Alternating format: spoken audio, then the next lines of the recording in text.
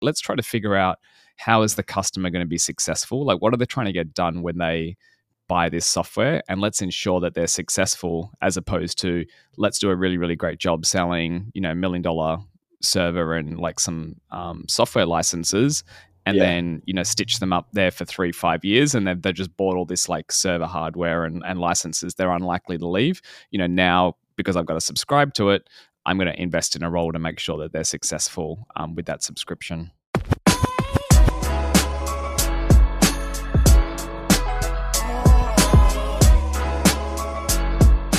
Welcome to Startup Jobs, a podcast where we explore all the different jobs in a tech startup. What exactly are they, and what have we learned from scaling teams from the inside? While most startup content focuses on the founder or investor or specific area like marketing, this show is about accelerating your personal and career growth journey in whatever startup job is best for you. Yeah, exactly, Kyle. Like, this show is about you. Yep. We want you to be the very best that you can be. I was thinking, Kai, we should keep that intro music going a bit longer. Oh, yeah, you like that? For some key episodes. Even the outro. I reckon the outro. You want to keep the outro going for a bit longer, maybe? Keep that outro just serenading the Startup Jobs listeners. Exactly. That's great. Especially on our shorter episodes. You want to vibe it out. True. Good to be doing it, Mike. And today is going to be another one of our favourite punchy eps. And on a topic which I am particularly passionate about, certainly closer to than most. We're going to be talking about customer success. And it's an interesting one. The reason I sort of propose we do this episode today is we've recently had some shifts in how we structure and think about customer success teams here at Zipline. And I thought, it's probably been on your mind a bit as those changes have rolled out. Certainly it's been interesting for me to observe that. So yeah, let's talk about this space today. But for someone who, isn't in startups right now, maybe they're hearing these sort of customer success buzzwords and wondering what we're talking about. You've got a bit of an interesting tidbit on where customer success, a concept, originated from, don't you? Yeah, well, I mean, I'll start by just saying, how much does everyone love a good reorg? Nothing like a reorg to keep everyone on their toes. I mean, look, I think it's important in a startup, just on that point, that you want to be constantly tweaking and adjusting what's important for this team and how to structure people and teams relative to what you're seeing in market, to be able to respond well to customers, to be able to respond well to products. So in some ways, I think if you're not tweaking org, if you're not tweaking teams, if you're not quote unquote, reorging pretty frequently, like every 3 to 6 months, then you're probably not adapting to the changes in the real world. And so that's probably just a bit of an important footnote, relative to startups. Usually reorg is seen as this big scary thing that everyone freaks out about, when you work in larger organizations, and it maybe happens every 2 or 3 years, and it's usually synonymous with sort of redundancies and a range of things. And look, some people may be impacted where some roles are less important. Certainly for us in this situation, it's just getting a lot clearer about how we structure teams relative to what the market needs from us and relative to our goals. Redundancies were part of this, but yeah, I just wanted to take a little bit of the the negativity around the word like reorg. Yes. Like reorging is almost like, a team that's trying to win a championship has to adjust. Okay, let's try, playing a little bit more defense here, or like, let's get this person, playing this position, or let's play this move a little bit more frequently. I think that's, that's what's important to be able to adapt. So yeah, just kind of a quick in defense of the word reorg. Great bit of context. And certainly an organisation that's probably had many good reorgs in their time is Salesforce, and that's where you're going to take us to now, Mike, where customer success origins live. Yeah, I mean, like, customer success is sort of becoming a bit of a buzz word and a buzz title, just like customer experience has been taken over by call centers and contact centers. They often like to now call themselves or under the customer experience umbrella, and sometimes customer experience sits in like digital transformation teams, and sometimes it sits in like a range of things. So sometimes these terms do get either hijacked or they get used in a range of various contexts. I suppose if we stick to like the purest like quick like flyover of the history of customer success, it was really out of the I suppose the birthplace of SaaS, so software as a service, which is really pioneered by Salesforce. And Mark Benioff talks about this pretty well in his book. I think it's Born in the Cloud or something like that, or where he quickly realized that, okay, like if we're not selling like server licenses for millions of dollars, like Oracle and these other guys did before, if we're now selling a subscription where someone is going to get this software, via in the browser, and they're going to pay monthly, then what's going to be more important is not having these big teams of like implementation and like salespeople going in to try to sell the next, $3 million worth of software licenses.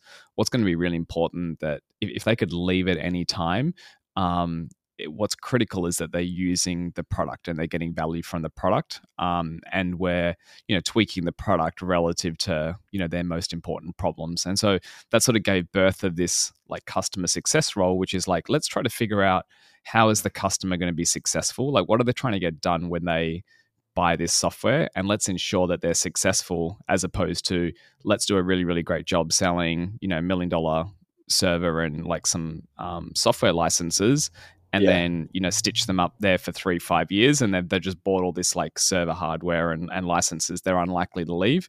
Now, because I've got to subscribe to it, I'm going to invest in a role to make sure that they're successful with that subscription. So really, like, just to play that back, in essence, it's the change of frequency on when a customer decides to reinvest in the thing that they've bought. They may have gone from every 5 years to every month, or certainly every year. It's that reason why then customer success was born, and the company that sold that software was taking more responsibility of ensuring they didn't just buy it, but actually used it. So that makes a lot of sense. Yeah, so exactly. We've had customer success here at Zipline for some time. We are a SaaS product, and we've got a variety of customers, including a bunch of enterprise customers too. And I joined our CS team as a quote unquote customer success manager. And now my role recently is different. So I'd love to hear your version of events, Mike, on sort of well, I mean, effectively today we're killing the customer success name, but the spirit continues, and if anything, we're getting clearer about it. I mean, I think I'll just make like an interesting observation, which is like customer success is now sort of taken over a lot of other industries, just like I mentioned around the phrase customer experience. And so like I've even noticed like telcos are using the phrase customer success, and even like non-tech or non-subscription providers. And they're kind of just saying, oh, well, this is just better than a low-level account manager, and it sounds a bit fancier, and will be taken more seriously as like rather than just thinking that it's a salesperson calling to buy more stuff from us. And I think that's also diluted like just what customer success is trying to get done. So what we've recently done, both through some work with someone that we're working with on the consulting side, but just some analysis that we've done, which is like, when you look at the bigger picture of engaging with customers, like it's pretty clear, like they just want a handful of things, right? Like, 1, I want you to know me. 2, I want you to care about me. And then 3, I want you to deliver me value. Like it's not like that hard, like at the highest level. But then when you think of, okay, a customer, certainly in a B2B context, like Acme company, they're not a person. Like they're made up of, and we talked about this, like I think there was an episode, how to sell to B2B companies. Like companies are a range of different people and like key personas, right? And what a CIO cares about is different to what the head of HR cares about, which is different to what a COO might care about, certainly what a CFO. Now they intertwine for sure, but like a company, this whole concept of like know me, care for me, and deliver me value is also going to be a little bit different based on the persona. And so then when we think about, okay, like how do we ensure that our customers across these various key personas, feel like we know them, that we care about them, and that we're delivering them value. It sort of required us splitting this customer engagement into two sort of like key areas. So one area, which really is the bread and butter of where I think the birthplace of the customer success role started, but we're going to be really clear about it, and we're going to call it a product account manager. And its role is really around getting the most out of the product. So they don't have a sales hat on. This person is dedicated to the customer to go, hey, like you've just signed up and you're paying for this service. We want to make sure that, you know how to get the most usage out of the product. So let's make sure it's like fully, aligned, and it's activated, and it's really getting the outcomes that you signed up for. But two, that we actually really understand what are you trying to get done as an organization, these various teams, and have a bit of a think through how else could we evolve our product to help solve some of those challenges. And so then what happens is this product account manager role, then plays a really, really empowered and important voice of the customer back into our product organization, and then partnering with our product organization to work out, what are the most important, both features that we could potentially build, experiments that we could run, based on how else can we, continue to deliver more value from a product lens perspective. Makes a lot of sense. And love what you said there around just like how that product that product focused person really just cares about that product usage, what that customer is trying to get done. One part of the customer engagement's product focused, which I think is super important. Let's get the most out of the product. Like, let's understand how we can evolve the product for you. I think that's quite separate from an engagement that a customer wants to have with us, which is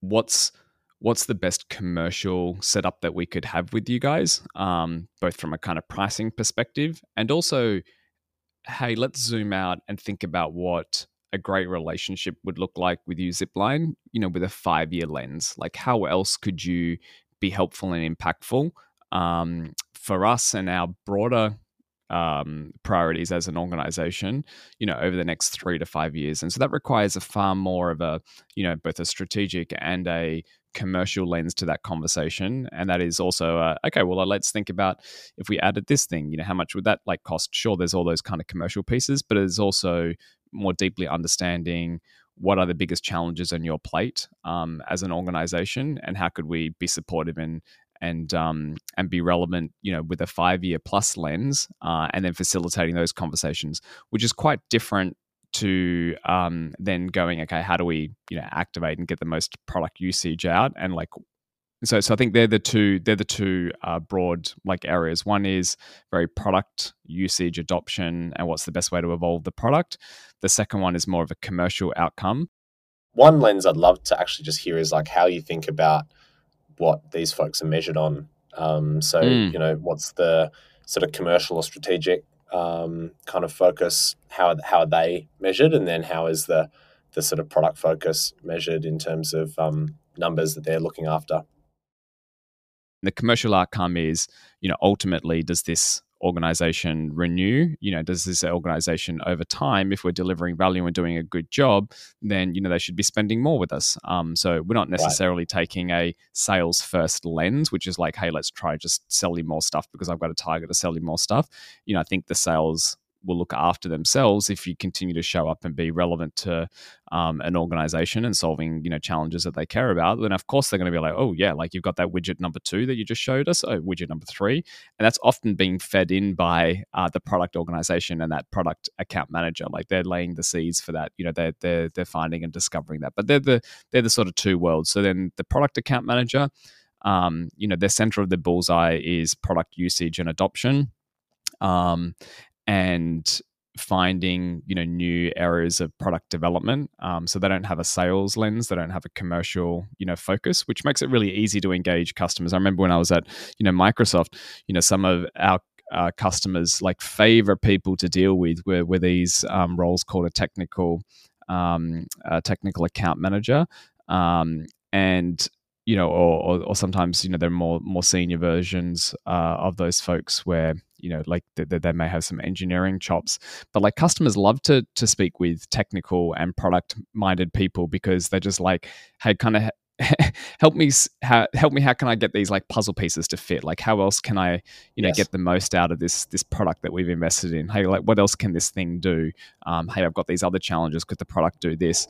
And when they're having those types of conversations with someone that they know that doesn't have a sales focus or a quota, really allows them to explore that territory of, okay, how can we make these puzzle pieces work?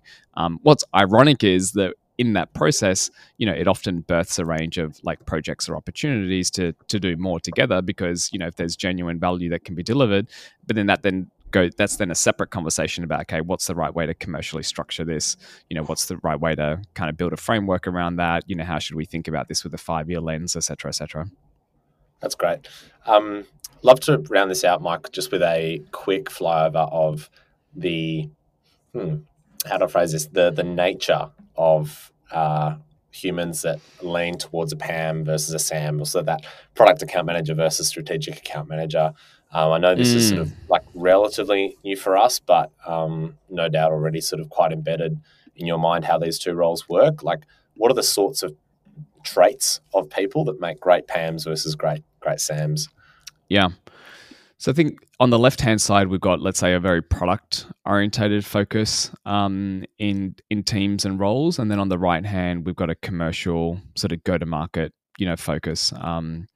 And so, on the left-hand side, I see a really good entry point, into an organization like us, maybe being in support, right? So maybe you initially just focus on helping customers that, either there's an error in the product, which happens pretty rarely. Usually it's you don't know how to use that thing, but every now and then there's going to be a bug. And so you want people to take that support and manage those tickets, etc. And then I think moving from support, there's then an opportunity to obviously either become more senior there, or kind of lead a team, or it's then going into one of these, junior product account manager roles, which then becomes, a product account manager role. I think in that product account manager role and what lends nicely is, if you're really, if you really love tinkering with digital products, and if you find in your own spare time, you're like, mucking around with this thing in Airtable, or you've got like a cranking Notion going on, or you find yourself drawn to digital products, both setting them up, using them, but also thinking about like what actually sits behind this, how is this made? Or, if you even chat with folks in your family or like people that and they talk about a problem that they have in their business, and you're like, oh dude, like you could just like, get Airtable, connect it to Stripe, connect it to this thing and like Zapier, and then like hook that into, what are you doing? Like, why'd you spend 50 grand with that agency, like building your website? Like, hey, here's this, Webflow thing. And like, we could like, if you find yourself just naturally connecting digital products together and wanting to understand how that all works, I think that role is fantastic. This product account manager role is like really, really fantastic for that.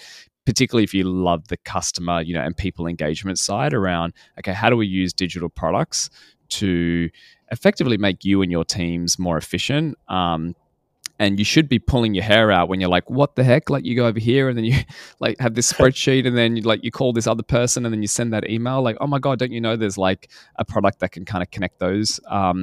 And, love really bringing that to life and get a lot of joy and satisfaction out of that. So I think that's sort of like the archetype, of the product account manager and sort of what could be a good entry point into that. I think from a kind of career progression perspective at a high level, I think as you progress, from a junior product account manager to a, more senior one, you take on larger customers, you take on customers that are not just spending, tens of thousands of dollars with us. You spend, now all of a sudden dealing with very, very tier one household brand names that are customers of ours that are spending hundreds of thousands of dollars with us, right? So then, okay, that's more complex as to, how to activate a product, how to, be relevant in that organization. That's pretty tough to do. But then I think, from there, like the career progressions are pretty exciting. Like you can kind of go over to the actual product organization, like in terms of becoming a product manager. and a senior product manager, and that's a whole thing. Or you may find actually like a big part of the PAM role, is communicating with customers and making sure that they're aware, how to use it and kind of activating it. So you may actually find that the communication and the engagement is something that you really enjoy. And so that may lead you down the path of product marketing, right? So if you search PMM, Marty Kagan speaks really well about what, modern product marketing is. We can do a whole episode, on product marketing, but product marketing's fantastic like area that folks may be really excited about, which may also go, do you know what, I actually just really like the kind of purist marketing side, which may take you more over onto the right hand side of the column, like go to market, etc. But there's a whole range of things that sit within that product organization. That's I suppose gives you a bit of a flavor both for the PAM role, like what's the right type of archetype and personality that would suit someone really well, and how they would come in as a potential career progression, and where that could then go to.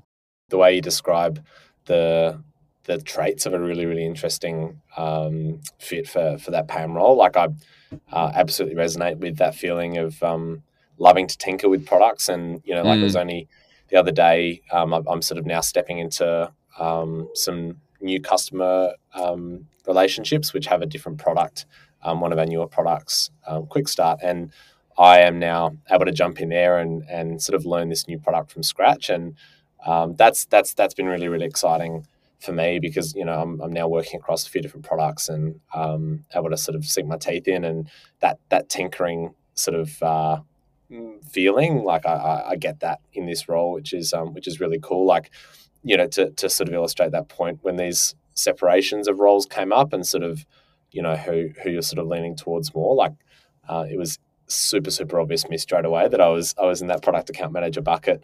So it's interesting coming from that sort of generic CSM role into this. Where you're trying to do a bit of everything, right? Like the CSM role was trying to do a bit of both. Where now you can kind of go, I'm just going to focus purely on product and product activation. What's really great is like people and organizations really, really, really love engaging with people who are a product expert, who can bring it to life relative to their current business problems. And you'll be surprised at how rare it is for someone to be able to be quite deep in their like product like knowledge and capability. And so I think that's going to be something that's be quite unique for us. Also in market, just really investing in that, because I think a lot of organizations invest in effectively folks that deliver good customer service. They're a really nice person to engage with. Like I won't name particular software vendors that we have, but like there's some folks that we've engaged with. Some organizations that we may spend upwards of like $50,000 a year, and they're like, oh, I'm your account manager, I'm your CSM, and then we're trying to figure out whether this product has a role for us, in the future, and that there's some areas that we're not using, or there's some challenges, and we may jump on a call with them, and they're like a really, really nice person, like they deliver great customer service, right? But we then kind of go, well, can we do this? Can we do that? Or like, what about this? Or and also that person that hasn't spent some time to understand like our world, to then connect the dots as to where their product could work. And so I think there's a real both gap and an opportunity, like for us, in terms of investing in like product account management and saying, do you know what, we're going to make an investment in the people that engage with our customers. They're going to be offering a lot of value around the deep product expertise and ensuring that you get the most out of the spend that you're spending with us, but also that they're going to be the first point of call to help explore, what is the most impactful way that we can evolve this product, which I think is really exciting. So that's just to kind of round out the product side. Yeah, I think on the commercial side, this is pretty clear in terms of this is your classic commercial account manager, and so they don't need to be a product expert in every area. They don't need to be fully up to date with how can all the various Lego blocks connect together. They need to understand it and be passionate about it at a high level, but they're taking far more of a what's the CFO thinking, what's the COO thinking, what's the CEO thinking at this organization, and how do we structure a really, really great long-term like strategic engagement and show up in a way that's like commercially relevant. So an example of things that they may really enjoy, they may go, do you know what, like just really love skimming through a customer's annual report, and what's top of mind for them. Really, really curious about what's going on at this organization. What are their biggest challenges right now? They're kind of connecting dots as to, oh, like you have that workforce challenge and you have that, like we can help you, with that now. Maybe we can like add this. They're commercially quite savvy. They can kind of get their head around an agreement that we have. They could sort of, propose, ways that could be a win-win. They're quite familiar and quite comfortable in chatting about like budgets with an organization, and how do you guys make decisions? Because every customer has a budget process and a decision making process around those budgets, and they can navigate and manage those processes, because ultimately they're on the hook to make sure that the product account manager is focusing on activation, that they're getting the most value out of the product and they're actually using it. Then this commercial account manager, or what we're going to call a strategic account manager, is then ensuring that there's no surprises in how your renewal's coming up, and we're not in a situation where the organization hasn't had the right hand talk to the left hand. They're like, oh, actually we didn't like factor this into our budget, or what have you. That they should be like, oh yeah, this is firmly in our budget, and they're actually working with them on broader opportunities. And I was talking to one CEO customer the other week, and he said, look, I'd much rather sign a 5-year plus agreement with an organization like you than just kind of doing an annual thing. If we can zoom out for a moment and actually have a genuine strategic engagement that you understand where all our biggest challenges are, and we can plot out areas of where you could support us and where you could engage, then he's like, I'll happily sign a 5-year agreement. I mean, like, where else do you hear that, right? And so I think the will and the appetite is there on the customer side. And so I think this strategic account manager's role really is to have that broader 5-year strategic conversation, be able to navigate budgets, be able to navigate value, and sort of stitch all of this together. Could I just maybe throw in a bit of a semi rogue metaphor, Love it. and just sort of get a sense of whether that this is a good description of what you've laid out. Folks may have heard of the kind of concept of the farmer versus the hunter. Yes. Yes. And that's what comes to mind here, right? Like the traditional salesperson, the BDR, certainly account executive, who is pre-customer getting the sell. There's elements of not being a sleazy, used car salesman there. Of course, that's not the right approach, but it is much more about sprint to the finish line, sort of get the sale done. Whereas it feels like this sort of strategic account manager role is very much for the person who likes to sow some seeds, water the garden regularly. Any thoughts on that? Yeah, I mean, in short, you're spot on. Like, if you think about modern sales, it really falls in 2 buckets, like farmer and hunter. And the hunter, that's an exciting but a brutal a role, right? They sort of live by the sword, die by the sword, and ultimately they're there to find and win new customers, or we would say new logos. Now that can't be done in a douchey way, and we'll explore what modern customer centric sales looks like. But the reality is, they're there to win new customers and grow the organization that way. And the makeup that's required, just from a kind of skills, competencies, potentially even personality type, is going to be quite different to someone who is more on the farmer side, who is quite happy to make investments in engaging with an organization, a particular relationship, for a long period of time, maybe be 18 months. Like, actually this CEO that I referenced, they're still in a contract with us for another like 2.5 years, right? But we're going to like invest in running some like follow-up workshops, like do some like strategic stuff. So I'm not doing that just like so we can get a renewal with them in 3 months time. Like, you're sort of going to be passionate about investing in, the long term of that relationship, which then means that when renewal comes around, it's a no brainer. Like, I'm not having to do some sort of massive like sales effort to go, hey, like, remember us, like let's like, put together a new contract. So that farmer really is tending to that farm, to use that analogy. I think that's a good way of thinking about this strategic account manager role, which, in summary, we're taking the whole customer success concept. We're still using some of those core fundamentals, but we're really saying one area is going to be very product focused, and they're going to be like a product manager in a sense, focusing on activation with the customer, and product usage, and really being at the very front end of the voice of the customer back into our product organization, which is really exciting in terms of creating and expanding that product. And then the second part is the commercial side. So that way the product account manager can say, hey, I'm not here to like sell you stuff. I don't have a revenue number on my head. Like, I'm solely focused on making sure, that you sweat the asset that you've already invested in, and that we think about evolving this in a way that is relevant for you. And then the strategic account manager is saying, okay, like how can we be relevant for you over the next 3 to 5 years? Like, let's zoom out, because I'm actually optimizing for having a long-term relationship here. Again, not to try to just like hit a quick quarterly like a revenue target. Like, I'm zooming out, making sure that when renewal comes along, it's a non-event, because you're like, hey guys, you're one of our best tech partners to work with. Of course we would work with you. So that's then the realm of the strategic account manager. Magic. Certainly from my side, I'm pumped to be able to get deeper on this product account manager role. And I think for folks, hopefully this episode has painted a picture of both parts of this world now, and maybe what you lean towards most. Mike, to land the plane, if folks are resonating with this, any particular favourite resources, individuals that you've loved sort of snacking on when doing some work in this space the last few weeks that folks can go deeper on here?